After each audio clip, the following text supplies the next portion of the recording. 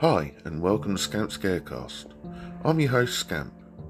Join me whilst we explore topics such as creepypastas, real horror stories, real true crime cases and the occasional folklore.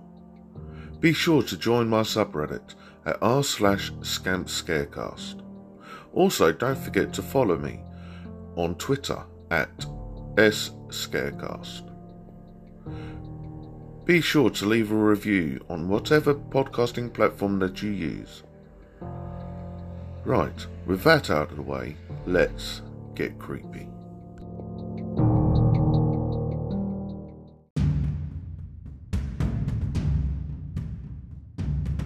In today's episode, we'll be exploring 3 creepy British folklore stories, alongside a few stories from Reddit. So make sure you sit back, grab some popcorn, and get ready for the scares.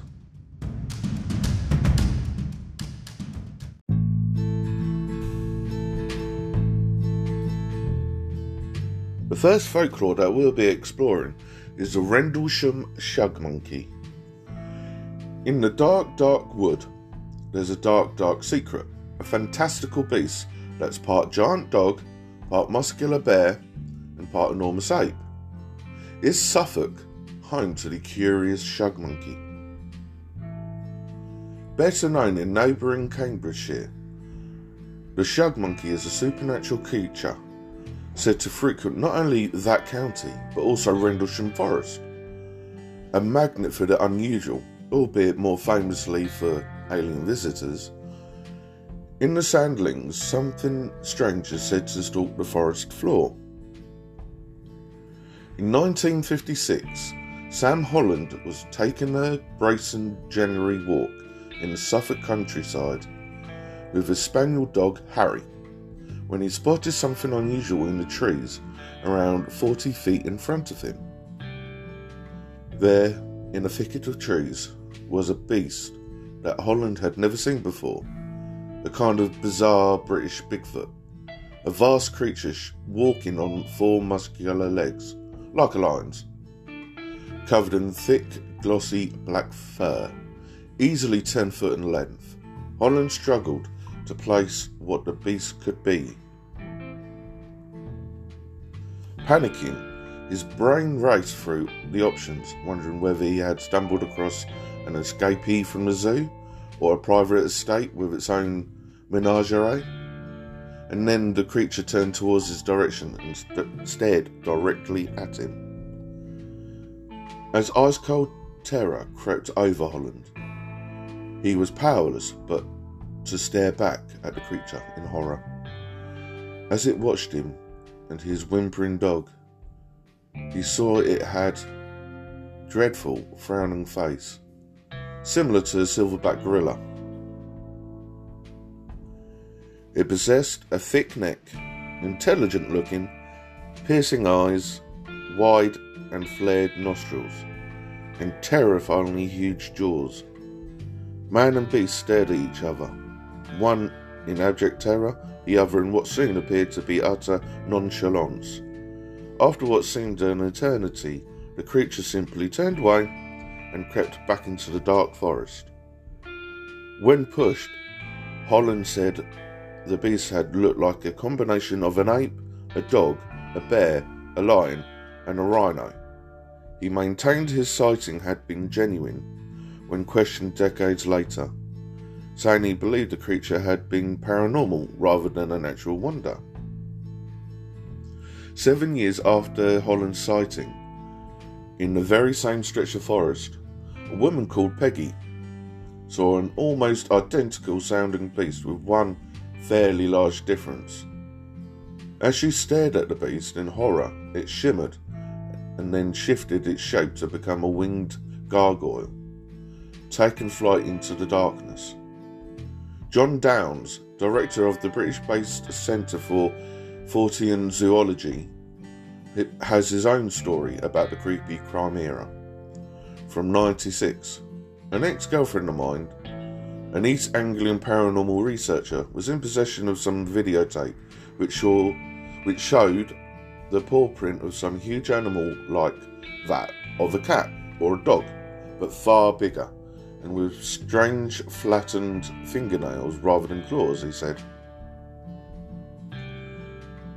She thought it was a print from an alien big cat of some description, but my immediate thought was of the semi-mystical shug monkey. When I later found out my friend and colleague, Jan Scarf, who was brought up in the vicinity of the air bases, also knew about the so-called shug monkey, I even became more interested, and I've been collecting reports for some years now. The shug monkey was first mentioned in print by local writer and broadcaster James Wentworth Day in his 1954 book, Here Are Ghosts and Witches. A local police constable, Taylor, who had heard of the stories of the creature in his youth, described it to Wentworth as a cross between a big rough-coated dog and a monkey with big shining eyes. Sometimes it would shuffle along on its hind legs, and other times it would whiz past on all fours. The man also stated that after dark local children were warned to avoid the shug monkey's favourite haunts close to dark forests. The word shug is believed to come from either the Old English term skukka, which means demon, or a centuries-old local term shucky, which means hairy or shaggy, and is where East Anglia's famous black dog takes its name. Are the pair related? Is the shug monkey, as some suggest, actually a werewolf? Or is it just one of Bigfoot's stranger uncles? Once again, in Rendlesham Forest, the truth is out there.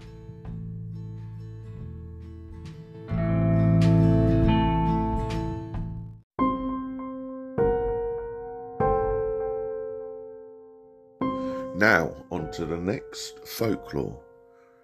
This one will be exploring the legend of the Black Shuck.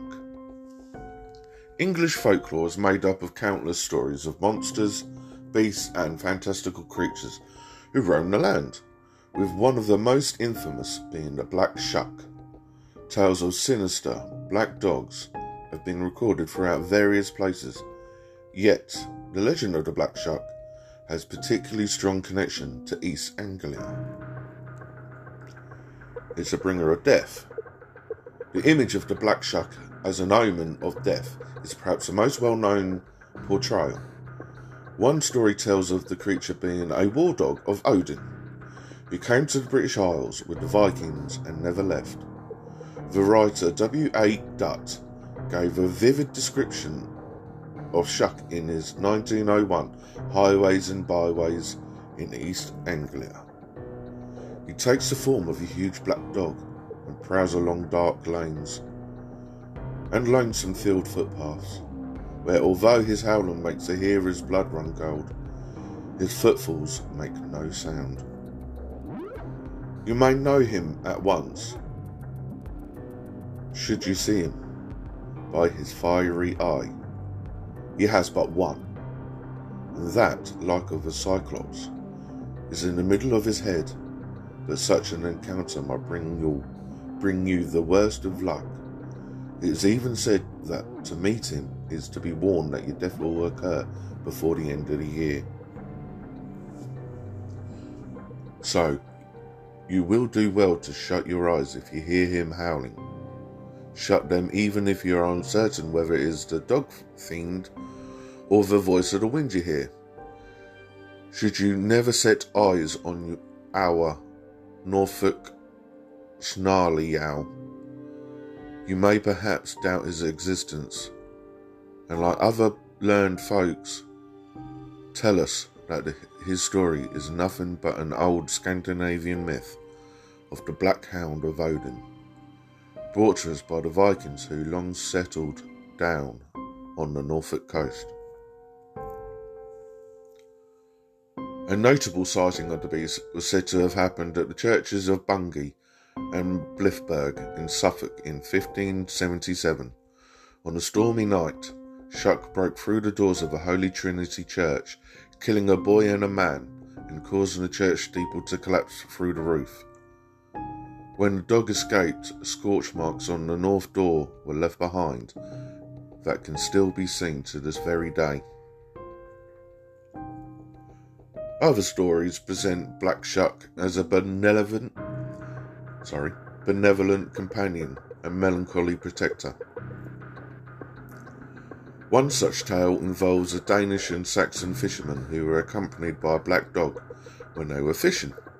They ran into trouble, and the body of the Danish fisherman washed up at Beeston, while the Saxon washed up at Overstrand. The body of Shuck was never recovered, but his ghost wanders the coastline, forever searching for his masters. Shuck has also been seen as a guardian of lost women who have found themselves stranded on roads at night. The creature has acted as a guide and helped them back to civilization. That is the story of the Black Shuck.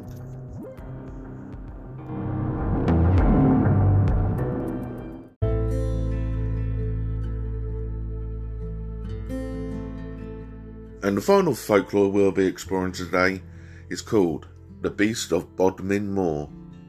There's no doubt that Bodmin Moor is a creepy place, should you happen to find yourself alone there as dusk is falling.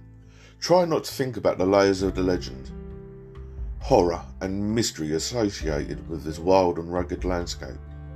And in particular, whatever you do, try not to let your mind dwell on the beast. The beast is a result of some 60 sightings of a Black Panther-like big cat, supposedly 3 to 5 feet long and sporting white-yellow eyes, combined with numerous reports of mutilated livestock. The evidence was robust enough that in 1995 the government ordered an official investigation into the existence of such a beast. The report finally concluded that there was no verifiable evidence of a big cat on Bodmin Moor, although it was careful to state that there was no evidence against it either. Shortly after the report was published, the public were flabbergasted when a small boy found a leopard skull lying on the banks of the river Fowey. Big cat speculation reached fever pitch. Had it escaped from a nearby zoo? Was it the author of the mutilations? The Natural History Museum, boringly, soon found the leopard skull to have been imported into this country as part of a leopard skin rug. Once again, the controversy died down. Although sightings were still reported with reasonable regularity until 1998, video footage was released that clearly showed a black animal, probably a big cat, around 3.5 feet long. The video, described by curator of Newquay Zoo and wildcat expert as the best evidence yet that big cats do indeed roam Bodmin Moor, was part of another batch of information submitted to the government by local MP Paul Tyler. Theories abound. If it does exist, and many swear it does, perhaps the animal is a big cat that escaped a zoo or a private collection and was not reported because it had been imported illegally. A hypothesis rejected by scientists on the grounds that the numbers needed to sustain a breeding population would be too large for the food supply. Some believe the animal is a species of wild cat that is believed to have become extinct in Britain more than 100 years ago. Some, after reading reports, not just of hissing and growlings, but of sounds like a woman screaming, are inclined to blame the paranormal. Meanwhile, the sightings continued. You have been warned. And that'll do for the final folklore. Gonna now switch over to reading a few stories from Reddit.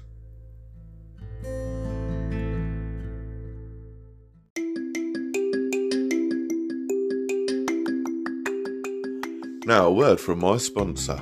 Do you ever get bored during the day? Do you wish you could just watch someone stream endless content? Well, look no further. Head on over to twitch.tv/scampyandchips. Satisfaction guaranteed.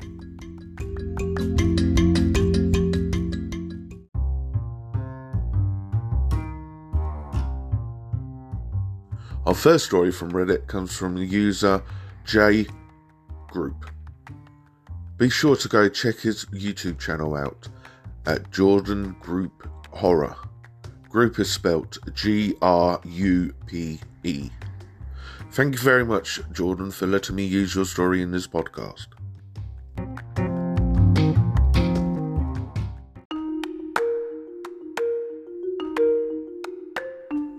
The story is called The Pumpkin Man.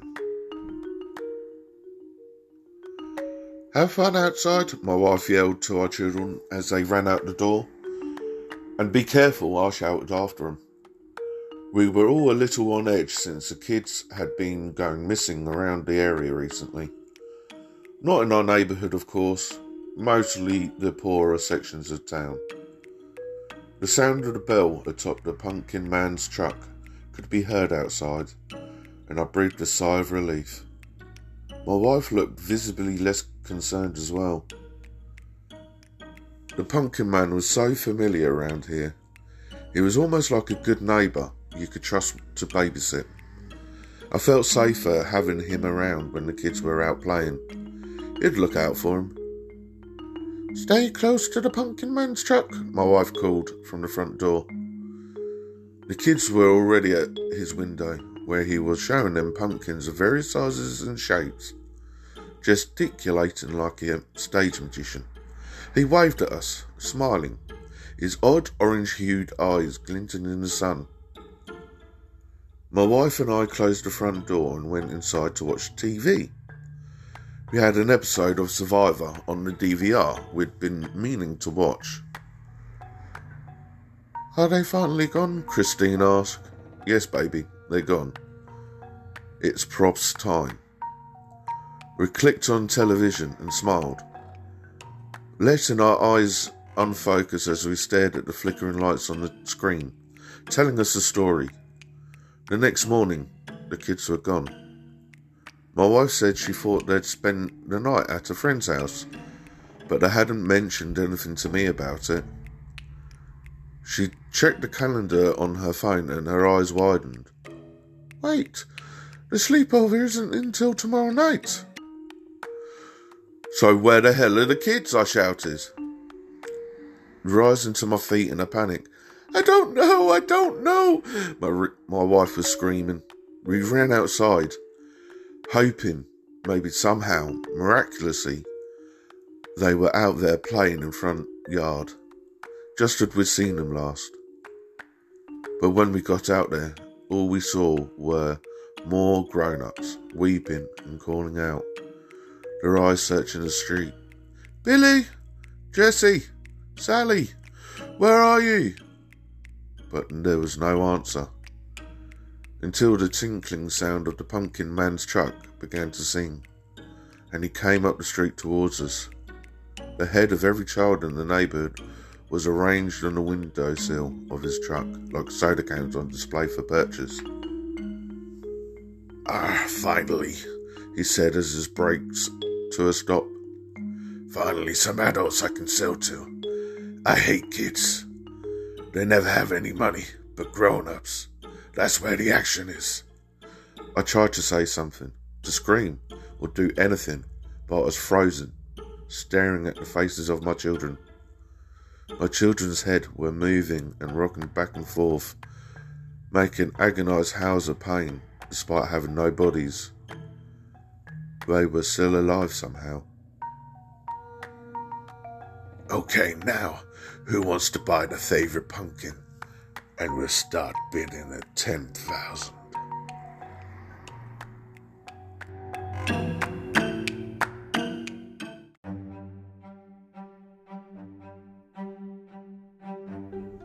This next story is called What Happened in Late July.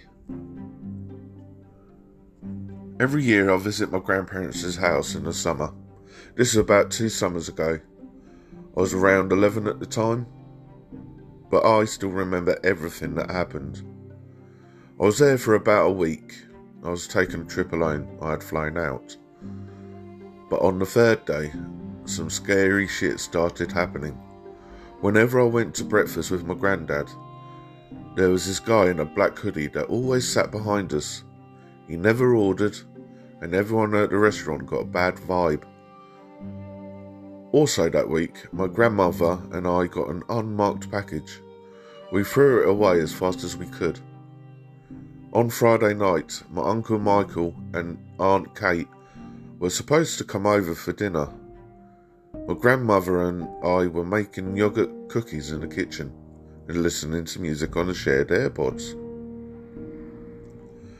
Some background. My grandparents live in a big house in the middle of the woods. However, it is very close to the main highway. The driveway is on a steep hill. Also, at least once a year, we get a huge summer rainstorm. Michigan isn't known much for that. But trust me on this. Anyway, we were making cookies for dessert during one of these rainstorms, and the power suddenly went out. Usually power outages don't faze me, but for some reason this one was way too dark. My uncle and aunt said they still should come because the roads were flooding, and they live on low plain. They also said there was a guy in a hood on the driveway. When they got there, they banged on the door, so I let them in. Usually they tell me how I've gotten really tall or how pretty I've gotten. But they brushed me aside and went to my grandparents. Being the kid I was, I decided to eavesdrop. And they said that there was a man in a hoodie on our driveway and he had a gun. Let's get this straight. I'm not like other girls. Most girls would have ran, especially at the age. But not me. I had to see this. But I wish I had been like the other girls at that moment. It was the scariest shit I'd ever seen. There was a guy in a hood with a gun, and the hood covered his eyes, and he smiled at me. I ran back unnoticed. They wanted to call the police, but there was no power, and they couldn't turn their phones on for some reason. Some more background. In my grandmother and granddad's room there is this walk-in closet. On the ceiling there is a trapdoor that unfolds into a ladder. This leads to an attic inside their roof. I was the only one light enough to fit, so I went up there with my iPad and my AirPod.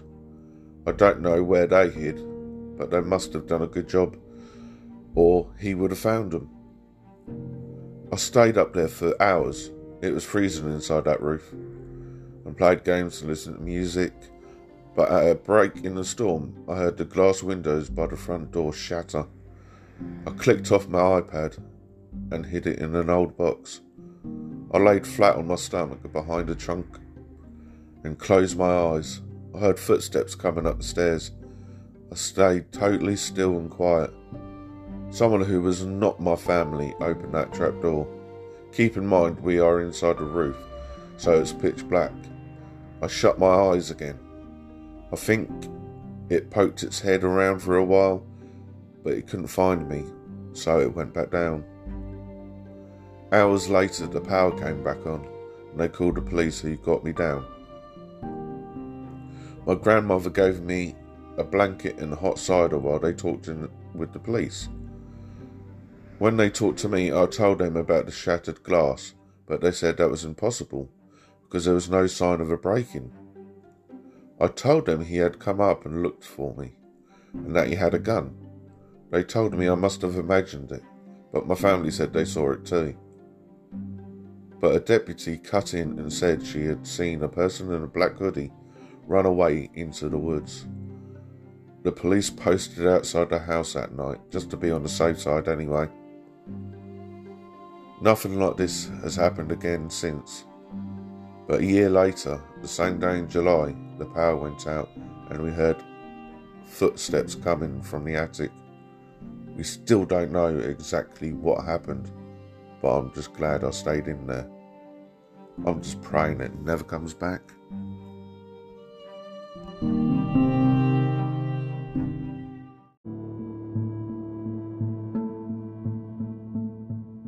This next story is from Reddit and is by the user MPC1968 and is called Roscoe. Ever since I was a young boy, I've always been different. Not psychotic, demonic or anything like that. Just not quite like the rest. I look different, I act different, I dress different, and I think different. This made it easy for the beautiful people of the world to mess with me. A lot. It used to bother me growing up, but as I've gotten older, not so much. Now, I just look at the source and think, screw 'em, they'll be dead soon. I've never been too lucky with the ladies either, so after years of failed relationships, found myself alone, friendless, and living in a 20-year-old trailer that I'm renting from a friend of a friend of a friend. Doesn't really matter who. Anyway, I thought to myself, I'm tired of being alone. I could probably get another girlfriend, but she'd just get on my nerves and we'd break up. Same old song and dance. No, this time I want a companion. Someone who is happy to see me when I come home from work. Someone who likes to go for walks. Someone to ride shotgun in the car. Someone who will love me for who I am, not for what I have to offer them. I'm going to get a dog. The very next day, I got up, hopped in my car, and drove to the local ASPCA to get myself a dog. I walked in, told the lady behind the desk when I was looking for. Nothing big, a small dog, a lap dog, so to speak. She said, sure, right this way. She took me into the kennel area and showed me many types of little dogs, mini pinchers, chihuahuas, even a few Pomeranians, etc. They were all lovely dogs, but none of them really seemed to click with me. Then, out of the corner of my eye, at the very end of the cages, all by itself, sat a metal box. The box was fully enclosed, with a tiny barred window in the door, resembling a prison cell. I said to the lady, "What's that?" She looked at me as if I wasn't supposed to ask, and said, "That's Roscoe. We're not really sure what kind of dog he is. He's been returned to us several times due to behavioural issues. He's secluded. He's scheduled to be put down later today. That's why he's in the box." "I'd like to see him," I said. She said, "I don't think that's a good idea." Starting to get annoyed, I said, "The sign out front says all dogs ready for adoption. He's in here. He could be adopted. Now I want to see him." She said, "Yes, sir," with a "you're going to regret it" tone, and took me over to the box. Unlocked the door, opened it, and then I saw him. This little guy looked rough. His brown fur was matted to his body, crusty pieces of I don't know what in the corners of his eyes, like he'd been crying. His nails were a bit long and sharp. His eyes were jet black with the slightest hint of red in them. To be quite honest, he looked like he has just crawled out of the sewer, and smelled like it too. He had an odour that reminded me of the summers I spent helping my uncle at his funeral home. He smelled like death. But he was friendly. He ran out of the box, ran up to me, let me pick him up, and licked my face for what had been at least 10 minutes.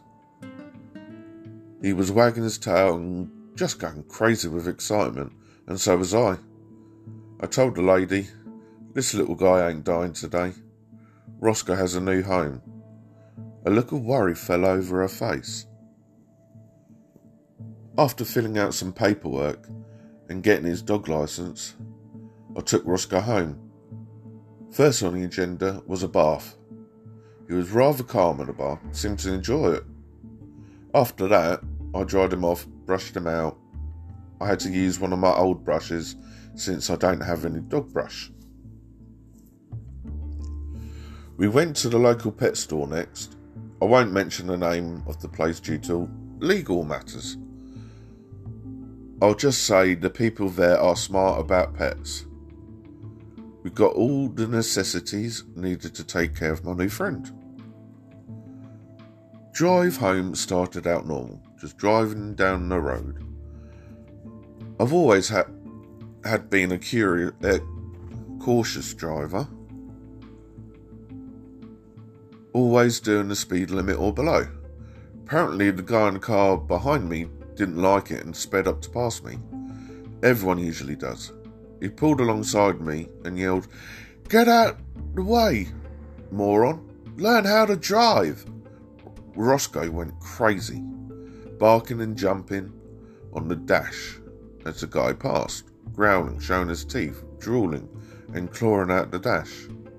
The red tint in his eyes was becoming more apparent now.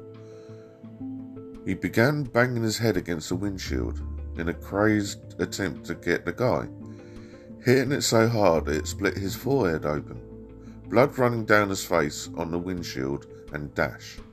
Oh my God, what the hell is happening? Roscoe, calm down, stop! Roscoe, stop! I finally had to pull to the side of the road. Roscoe was still frantic. I threw an old shirt over him so he couldn't see, grabbed him, telling him it's okay over and over again. His body went limp. I thought he was dead. I pulled the shirt from over him, and the second I did, his eyes opened and he was wide-eyed and bushy-tailed and ready to play, like nothing ever happened. What the hell? I took the shirt and held it over his forehead to stop the bleeding. I washed him up fully when we got home, cleaning the dash and windshield. We spent the rest of the day playing in the yard and hanging around the house so he could get used to his new home. The trailer park we live in isn't the best of places to live. The lot rent is cheap, but that's the only good thing about it. It's a dirt road in a U-shape, with trailers running parallel with the road on both sides. This is apparently where the term trailer trash comes from. It's not that the people are bad or anything, it's just cleanliness isn't their way of life. Old refrigerators, car parts, and various other piles of junk clutter their yards. The trailer at the end, in front of the park, has been raided a couple of times by the local police, and there was always cars pulling in and out of there. I think they're selling drugs, but that's, none of my business. In the middle of the park is what the park manager calls a playground. It consists of an old beat-up swing set, rickety metal slide, and a sandbox that most of the cats around here use as a litter box. Most of the older folks here just sit out there and talk all day. No kids ever play there. I mean, who can blame them? It's a lawsuit waiting to happen. The night I realised Roscoe was the perfect friend for me came about 2 months later. That night, while taking him for a walk around the park before going to bed, we passed an old playground. Something told me not to cut through there, just complete the circle around the park and go home. But it was close to my house and I was really, really tired. At the playground there was 2 guys I'd never seen before in black hoodies just hanging out on one of the swings. The other on the slide. As I passed them, I heard the guy on the swing say, "Nice dog, can I pet him?" I said, "Yeah, sure." As one guy bent down to pet Roscoe, I heard the cocking of a gun and felt the barrel press hard against the back of my neck. "Give me your freaking money or you're dead," the guy from the slide, who now had a gun, said. The other guy leaped up and grabbed me and slammed me against the slide, dropping the leash in the process. What happened next sent shivers down my spine and filled me with excitement at the same time. Roscoe went insane. His eyes turned bright red, skipping the growling and clawing part, and went straight for the guy's neck. He leaped up from a sitting position and grabbed the guy's throat, digging his claws into the side of his neck and ripping out his voice box with his teeth, blood spewing everywhere as the guy fell to the ground. Roscoe, still attached, the guy with the gun ran like a little bitch.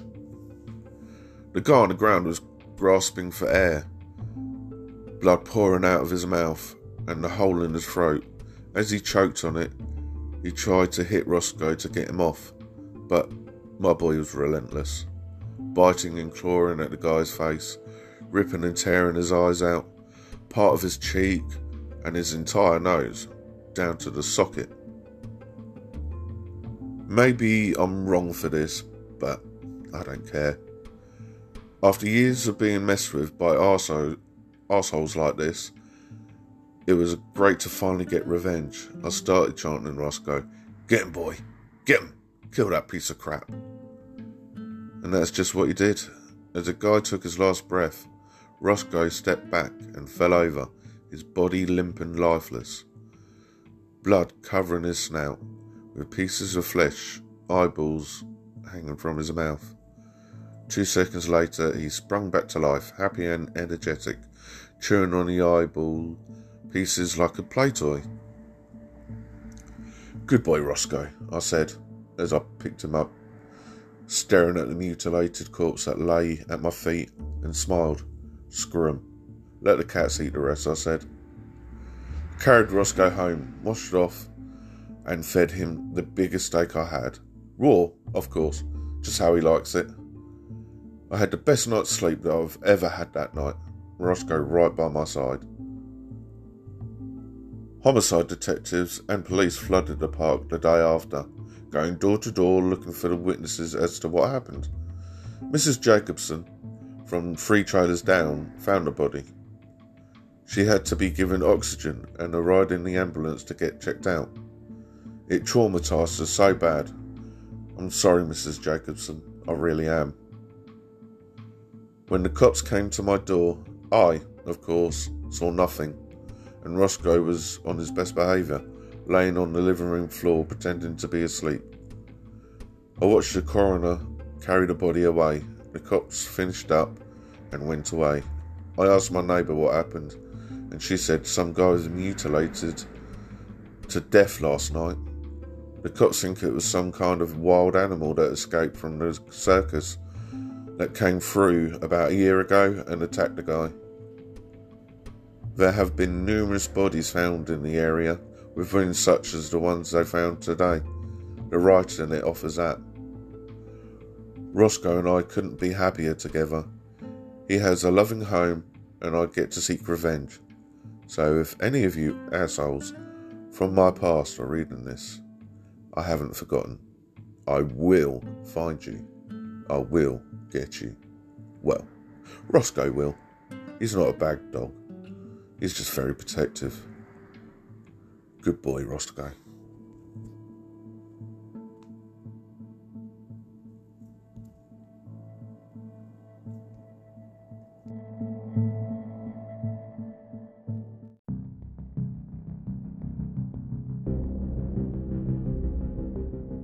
This next story is called The Cemetery by Haley's Chills.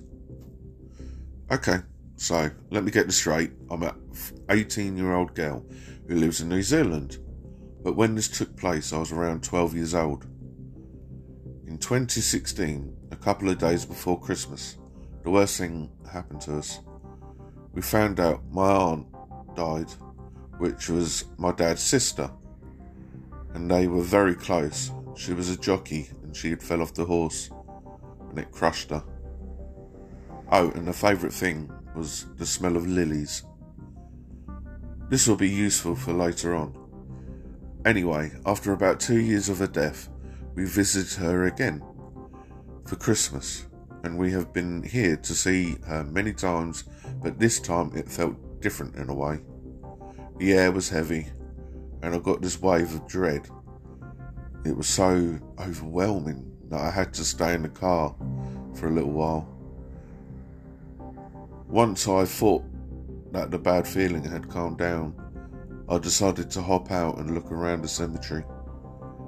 And as I was doing so, I smelt the familiar smell, the smell of lilies.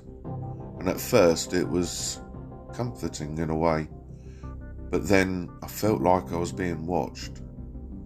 But like I could tell that whatever this was watching me didn't want me here. Like I needed to leave, so I listened to my gut feeling and booked it back to the rest of my family. Not shortly after, once all of us were in the car driving back, we saw that there was something in the middle of the road. So we stopped, but the longer we stared at it, the more we realised it was my aunt, and she looked worried. And about 2 seconds later, a car comes flying by at full speed, and then she just disappeared.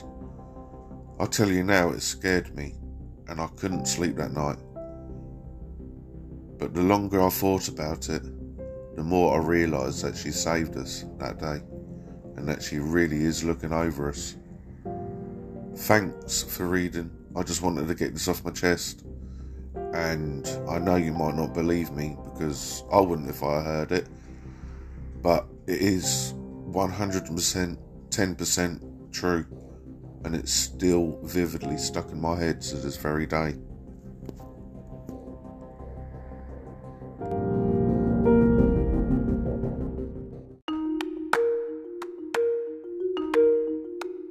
And this final story comes from Reddit user JTJack42, and it's called The Carney. To add some context to the story, I am female, and at this time this takes place, I was 14. Anyway, this happened in September. My friend, who I'm going to call Alice for the story, got some all-access passes to a fair, and she invited me to go with her and the grandmother. That Saturday, she picked me up and we went to the fair. We had been there since 6 p.m. that evening, and it was about 10, so it was really dark. We had been going on rides all the time, and I'd gotten nauseous, so we decided to go on just one more ride and then head home. While walking to the ride, this carney running one of the stands stared at me. He looked like he was in his late 40s. He had dark blonde hair that was greasy, missing and darkened teeth, and some tattoos on his left arm. He then put both his index fingers into his cheeks, crossed his eyes, and then twisted his hands, making a weird face. Then, after no reaction from me, he made a disappointed and offended face. Then he said, "Smile." I just stared as we were walking his way to get to the ride. "Smile," he said louder. Then he screams, "Fucking smile." I jumped back. It seemed with the many people around, no one heard him say that last part except me. Even Alice, who then said, "She's sick." I then grabbed her and brushed past him. I told her what he said, and she was shocked. On our way back from the ride, we had to pass by his stand again. While walking by, he kept trailing behind us, trying to get our attention. Then after we ignored him, I heard him scoff, "Fine then." I know this story doesn't seem that scary, but it was at the time, and I can't help but wonder why he wanted me to smile and what could have happened if we didn't ignore him.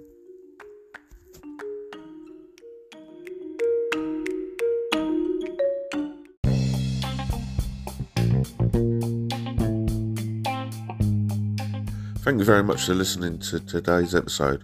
It's been a really fun one to put together.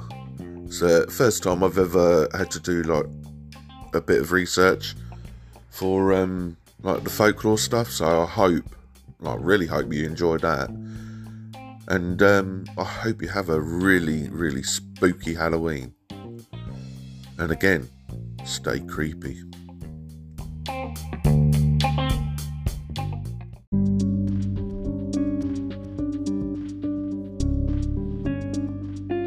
And with that, today's episode has come to an end. Please feel free to rate the show on whatever podcasting platform you use. If you'd like to stay up to date with anything related to the podcast, then be sure to follow me on Twitter at @ScareCast. Also, if you'd like to submit your own stories or to read others, then please join my subreddit at r/ScampScarecast. Thanks for listening, and as always, remember, you are not alone.